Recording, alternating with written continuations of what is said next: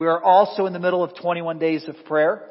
You know, I was thinking when Jerome was leading us through that moment of silence that for many of us, maybe it's true for you, that 1 minute might be the only minute of silence you get all week. And there's something sacred about silence, right? Like one of the things when you become a parent is you start to recognize how sacred silence is, right? Like I hear the moms like, if I could just get a minute to go to the bathroom, you know, like you're in the bathroom and it's like, Mom, right? Like there's something sacred about silence, isn't there? And I laugh with you about that one, but the truth is that there's so much noise and so much distraction in your life that when you come to church, we want this to be an oasis for you. Want this to be a place where you can step out of the world and into the presence of God, who we know to be very, very real. As we jump into our text for today, I want to start with this quote from St. Augustine, who said this: "Our hearts were made for you, O Lord." Think about that. Our hearts were made for you, our Lord, and they are restless until they rest in you. I challenged all of us last week to commit to be in the Spirit, and we walked a little bit through what does it look like to be led by the Spirit, to have the Spirit of God with us. And I really just wanted to inspire you to pray.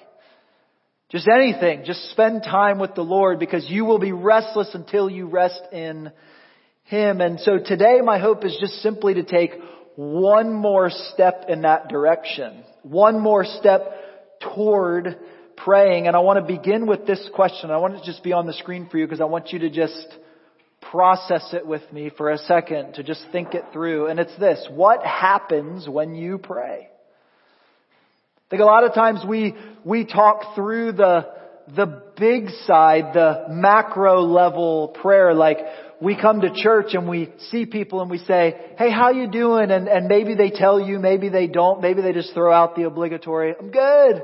You're like, "I know you're not good." Like it just comes out for me, right? Like, "I'm great." You're like, "No, no, you're not." Like the people who know us, right? And sometimes we find ourselves in that place, but I think the same is true for prayer. We say, "Man, I'll pray for you." What does that mean? What happens when you go home and you do want to pray? What happens when you pray? Like what physically takes place when you pray? Because the landscape of prayer is beautiful, by the way. If I was just to name a few things that we could talk about, that we don't have time to talk about all these today, but just to put them out on the table for you to think through all the different ways you could be praying, we could talk about prayer posture, adoration, confession, intercession, petition, participation, evangelism, silence, solitude, persistence, unceasing prayer, and even how to address God. Are you Father? Are you Son? Are you Spirit? Like, I'll never forget the first time somebody was like, "Hey, you can just pray directly to the Holy Spirit because He is God." It was like changed my whole life. And so obviously we don't have time for all of that. And I would love to point you in the direction of some things that you could do that. So please feel free to see me after church or send me an email. It's very easy. Mitch@redeemertampa.com. Would love to point you in that direction. I've got lots of recommendations for you. But for now, I want to talk about what I perceive to be one of the most overlooked aspects of the power of prayer that God offers to you and I. Now that's a big statement. That's a big claim, right? That there's an aspect of prayer that gets overlooked even in the church. And I want to look at a text that will help us and remind us of that obvious but often overlooked aspect of our prayer life. And it's written by Paul. St. Paul wrote 2 letters to a church in a city called Thessalonica. It's a place in the Middle East. And there's 2 letters in your Bible that go to them, 1st and 2nd Thessalonians. And while I believe with all my heart that the Bible is inspired by God and trustworthy, miraculous, inerrant, very traditional, orthodox things, which you may or may not agree with, and we could talk about that and I'd be fine with that, but though I believe that, what I think is true is we often overlook the humanity of the Bible as well. That God chose to give us His words and His message through people that were very much like you and I. And we don't have time to unpack Paul's story either today, but it would be worth your time because Paul experienced firsthand the transformation that God can bring. But God chose to breathe His word through the quill of Paul's pen. Was a guy who hated Christians, was transformed, and he was writing to a group of people that were confused about how to live their faith in their cultural moment. The ESV Study Bible, which is great, offers 3 reasons, and I think they're worth your consideration today, as to why he wrote 2 Thessalonians to this group of people. So he sends them a letter, and then he felt the need to write them another one. And the 3 reasons that are offered are this, and I think it's important for us just to set the context of why we're going to look at what we're going to look at. He wrote for these 3 reasons. Number 1, they were terrified that the day of the Lord had come. When you read through Scripture, maybe even you dabble your foot in Revelation and you start reading about dragons and things like dragons. And what was it? What was it? And it's like there's heads and eyes and crowns and beasts and pits and lakes of fire and like all the things, like you start reading that, like they were legitimately afraid that the day of the Lord was here. So there was a group that was afraid of that. Number 2, they were facing unremitting persecution. Jesus Himself said, if you desire to live a godly life, you will suffer persecution. Like that's an aspect of our faith that you can't actually run away from. That if you follow Jesus, who is love, you will still find that people hate you. That they won't agree with you. And that's a reality that we accept. And so that was a second reason. But then the third reason, and this is why I say sometimes we miss the humanity of it, but the third reason he writes the letter is that there were some Christians in that church refusing to earn their own living. They were freeloading off the people of God. And don't you just love the breadth and width of this letter? Like, is that not, how real is that, right? That he would write a letter, the day of the Lord is here. We're going to die. Are we saved? But don't you dare ask me for money. Right? Like the humanity of that, right? Like wrestling with the unseen world, but also with the seen world. And isn't that true for you? Like you walked in here today and you have very present physical realities and needs that need to be met, that are tangible and right in front of you. And yet on the other hand, you're like, I want to taste and see that the Lord is good. I want to see a move of God. I need you, Holy Spirit, to move in my life, to move in my kids' life, to move in our church's life. We want all the things, right? But it is co-mingled for sure. Like that's the world we live in. And so this is very real. And what I want you to see is what God's encouragement to those Christians living in that moment where it was not popular to be a Christian. What did Paul say to them? Better, what did Paul pray over them? What was he calling them to? I love this text in 2 Thessalonians chapter 1, verse 10. Did I give you the right verses? I may have given you the wrong verses, but we're going to go anyway. The Bible says this, when he comes on that day to be glorified in his saints. So this is the end. This is the end, right? The coming of the Lord. And so Paul's referencing that.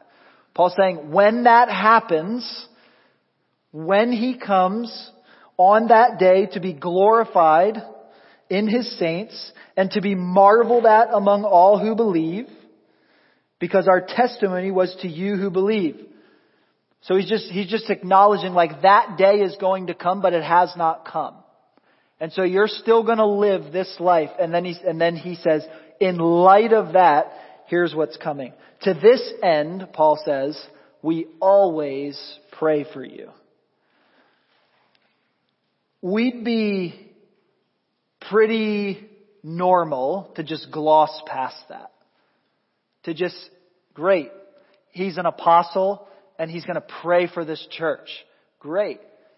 But as you start to unfold the letters that Paul writes to all of the churches that he wrote to, you start to recognize the very detailed prayer list that he has for each one of these churches, for each one of these people. As a matter of fact, in almost every letter, he names a lot of people by name. What is going on there? Look at what he says. He says, to this end, we always pray for you. What? That our God may make you worthy of His calling and may fulfill every resolve for good and every work by His power, so that the name of our Lord Jesus Christ may be glorified in you and you in Him, according to the grace of our God and the Lord Jesus Christ. So follow it. Because Jesus will come again, and He hasn't yet, but since He is coming, pray. Pray. Notice that it isn't just an aimless call to prayer. There's a very specific thing. I love what he says. He says, we always pray this for you. We always pray this in light of the most important concern, right? That God's coming again and what happens when He comes. In light of that greatest concern, the coming of the Lord, Paul is always praying for them. I believe one of the most neglected aspects of the Christian life in at least our 21st century United States of American context is this. Because it's one of the most beneficial and most powerful is this. Just that we would simply pray for each other. Think about it. Think about just in this room. If the people around you knew you well enough to pray for you specifically about what you were going through and you knew they were going to and you knew God would show up. But we don't do that. Most of the time we don't do that. The people sitting in this room right now are after the same things in life that you are. But in an increasingly flattened age that's robbed of its significance, there is a God outside of time writing the story of time. And He's invited you to be a part of that. But look at the three specific prayers that Paul prays. Just real quick. Number one, that God would make them worthy of the calling. So there's this calling, but we're not worthy of the calling. Right? Like that's always the bad news that comes before the good news, right? Like, left to ourselves, we don't get it right. We just look around the world, like you can just take the top 5 headlines of any news, like we don't get it right. Like left to ourselves, we're evil. We just are. So Paul's praying that God would take those concerns that they had and instead point them to their calling, and then that He would make them worthy of that calling. You ever feel unworthy of something? Yeah, we've all felt that. Like I don't even feel worthy to be here. I think about John the Baptist when he saw Jesus coming in the wilderness, and John, declared by God to be the greatest man who ever lived, looks at Jesus coming and it says, behold the Lamb of God who takes away the sins of the world. The man, I'm not even worthy to untie his sandals. Paul's praying that they would be worthy, that God would make them worthy of their calling, that they would know that because they are adopted into the family of God, that they are worthy of what He's called them to. Number two, the second thing that he prays is that God would give them the resolve to carry out that calling. Are you aware that it will take some resolve to carry out the calling that God has on your life? That not everything is easy. When you signed up to become a Christian, maybe you're not a Christian, and we're going to ask you to sign up to become a Christian. I just want you to know that it's not easy. Like there's very little easy about life, right? Like everything takes intention. Everything takes resolve. But the beauty of what Paul's praying for them comes down to the third thing that he prays. Because most religions do those first two, right? Most religions say, you're not who you're supposed to be, and you need to be, and it's going to take some resolve. Like that's what every religion has that claim. The difference is number 3, right? Paul prays that God would give them the power to work out their faith. That the God of the Bible, the God of Christianity, the difference is that He offers to come. He offers to come. He came in that first Advent, but then when He ascended back to heaven, He sent the Holy Spirit who lives in you and through you, and that is the difference that it makes. And so Paul prays that. So Paul doesn't throw out a pleasantry. He specifically prays over their specific time that God would cause them to flourish in their calling, their resolve, and their faith. Let me ask you a question. Are there people doing that for you? When you show up at school as a teacher, are there people praying that you would have the resolve to live out your calling, because we actually believe that that is an assignment from God? That when you show up at the bank, or when you show up at whatever your job is, the government office, the insurance agency, whatever it is, when you show up to parent your kids, when you show up at college, when you show up at high school, when you show up at middle school, that you are actually on mission from God. That He has a calling on your life, and that He wants to work in you and through you to the people around you. That they too might taste and see that the Lord is good. Are you aware that what you do every day has eternal significance? And the thing that God offered to His people is that we would gather together, worship Him, but that we would also pray. One of the things that you have is that the people around you right now, the people that you go to City Group with starting February 5th, shameless plug, you should sign up.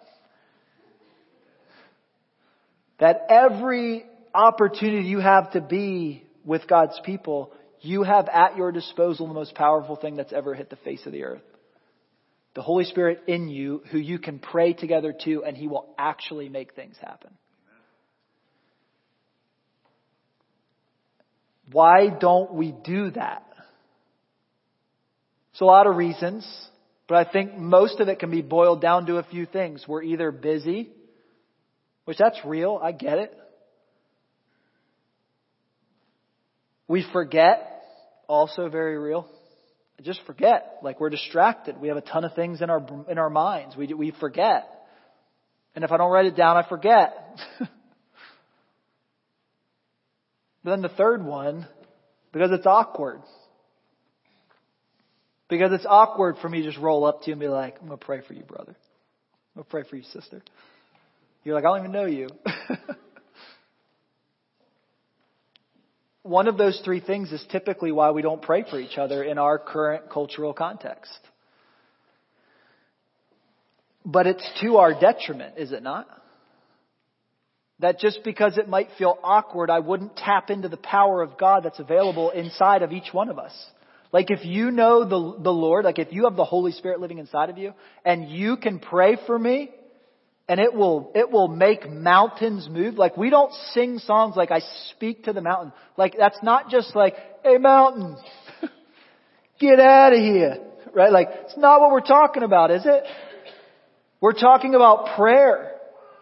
Like when you have a diagnosis, or when you have loss, or when you have whatever it is, like what we're actually saying is Jesus, when He walked on this earth, invited all of us to step up to that circumstance, and with the faith as small as a mustard seed, declare that it would move and it would cast itself into the sea.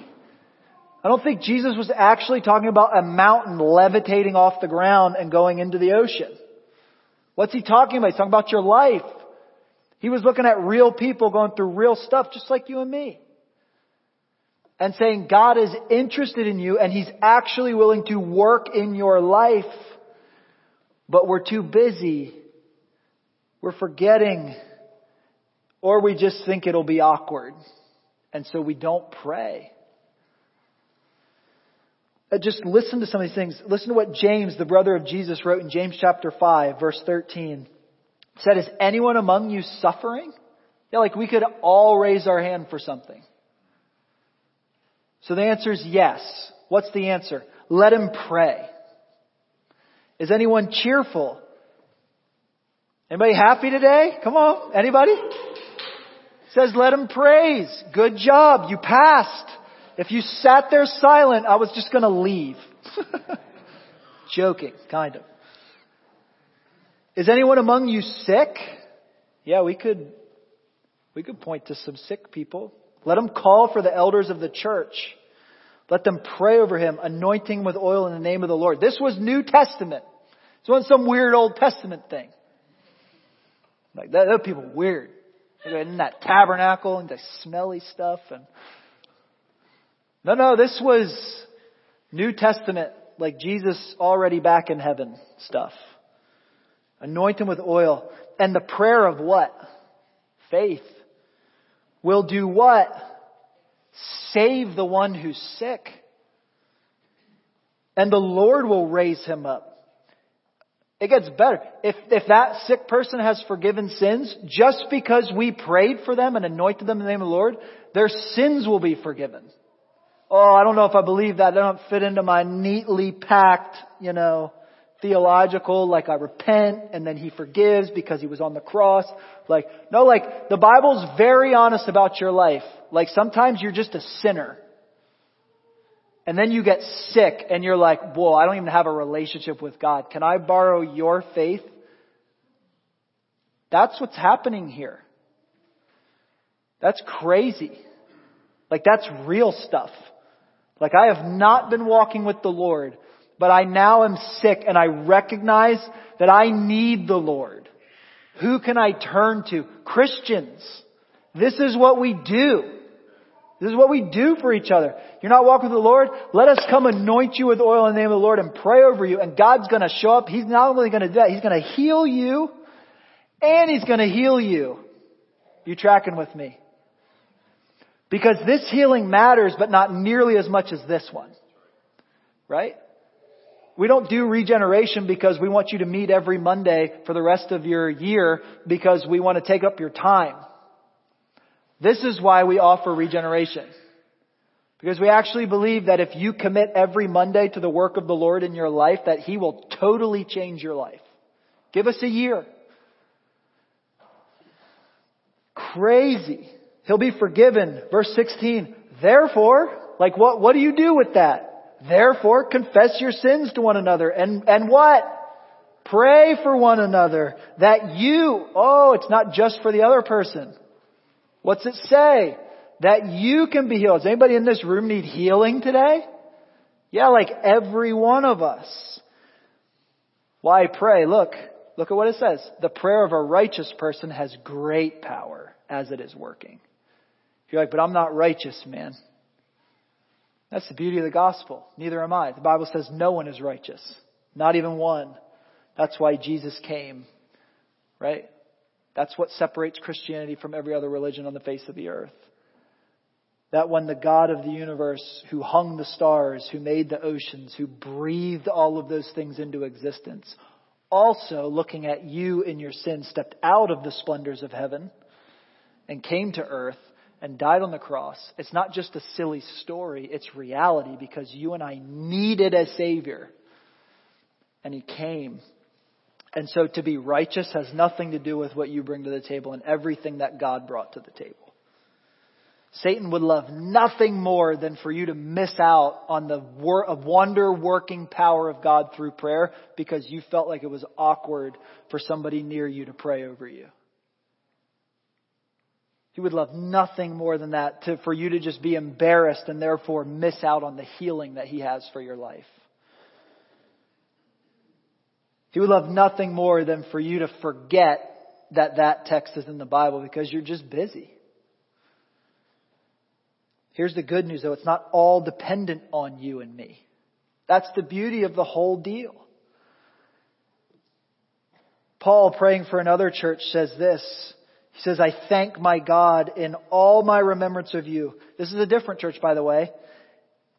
Always in every prayer of mine for you, making my prayer with joy because of your partnership in the gospel from the first day until now. Because I'm sure of this. He's like, there's a lot of things I'm not sure about, but this is one thing I'm sure about. That he who began a good work in you will bring it to completion at the day of Jesus Christ. God started a work in you and God will finish that work in you. But He's going to use the people sitting around you right now to do it. That's the beauty of the church.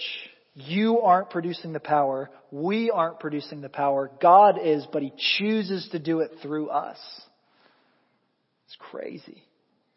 And He's inviting you and He's inviting me to participate in that power. So what's your plan? It's 2023. We're already a few weeks in. How are those goals going? How are your resolutions? Everybody still keeping them?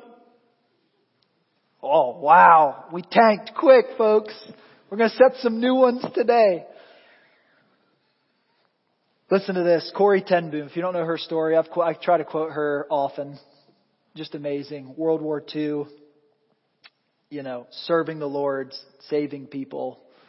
It's an unbelievable story. You should do it. But I'm always amazed at the simplicity of the things she was saying in the midst of hiding people from the Nazis.